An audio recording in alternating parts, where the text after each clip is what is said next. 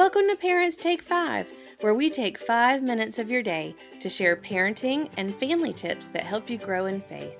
Here, we come to you in your car, through your headphones, on the go, while chasing your kiddos or texting your youth. Wherever you need a little support in your day. I'm Jen Evans, currently serving as Associate Pastor for Youth, Young Adults, and Families with Young Children at Second Presbyterian Church in Little Rock, and your host. If you have any questions or have ideas, you can find the Facebook group for podcast listeners by searching for Parents Take 5, that's F-I-V-E, and the same is true for Instagram. With that said, I hope you enjoy this moment of sanity and growth catalyst. Don't forget to subscribe to my channel for more tidbits on the fives. Hey y'all, it's Jen. I am so glad to be back with you today. I wanted to talk for a moment about judgment, worth, and shame. There are a few parents that have expressed that this would be a helpful topic for them, so let me just say that I'm doing it. I'm not sure if this is helpful, but here we go. I do agree with these parents that there does need to be more airtime, more heart time, just more, because it does seem to be at a debilitating deficit. I'd be lying if I said that judgment, worth, and shame, that these things don't ring true for me too. As adult humans, we are judged by everyone. Anyone. Sure, I get it that not all judgments are necessarily bad, but we all know when we're feeling the pressure.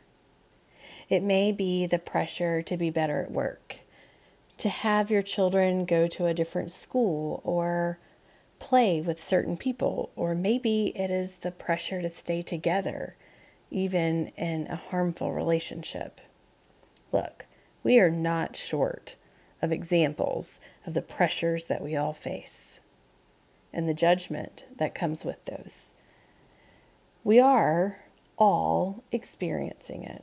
Men, women, non-binary, old, young, little, big, tall, short, and everything in the middle. We don't escape it. Sometimes it has the best of intentions, and sometimes we turn on one another. We look for a way to get ahead and want to find that we want to feel good about ourselves, don't we? We want to feel good about our, quote, rightness.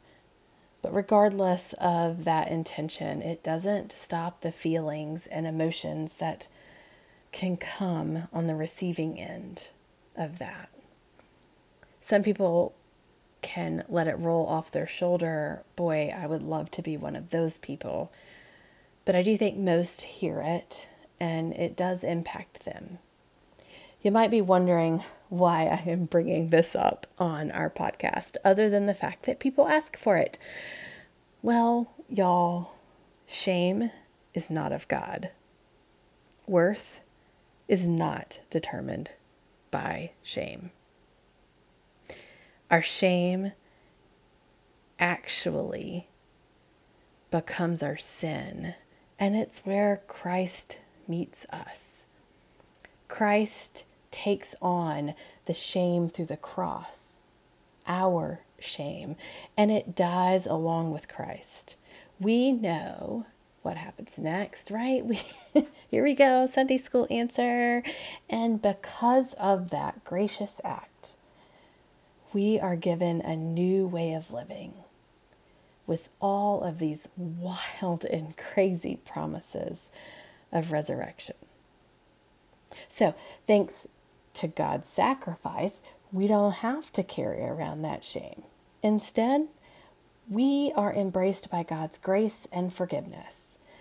We don't have to walk around and judge others to feel better or feel shame and doubt or ever think that our worth is tied to any of these things. Okay, so now here's the part I really want you to hear.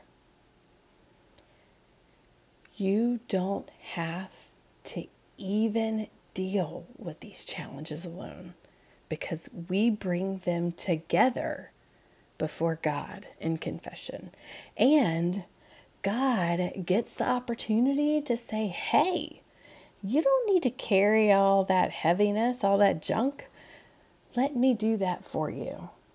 Oh, and my beloved child, you're forgiven for your sins. And kick that shame and judgment to the curb. Man, now I think if you and I can teach our children that they don't need to feel shame and judgment, but instead God has called and claimed them, their friends, those who aren't their friends, and even those that they don't even know, that they are loved. If they can know that God has carried it all, let's teach them to kick that other junk to the curb. Until next time. I hope that you've enjoyed having a few minutes to help you recenter, refocus, and reflect on family and faith. As you think of questions or ideas that you'd like for me to explore on the podcast, check out Instagram and the Facebook group to reach me. I hope that you'll take 5 with us again.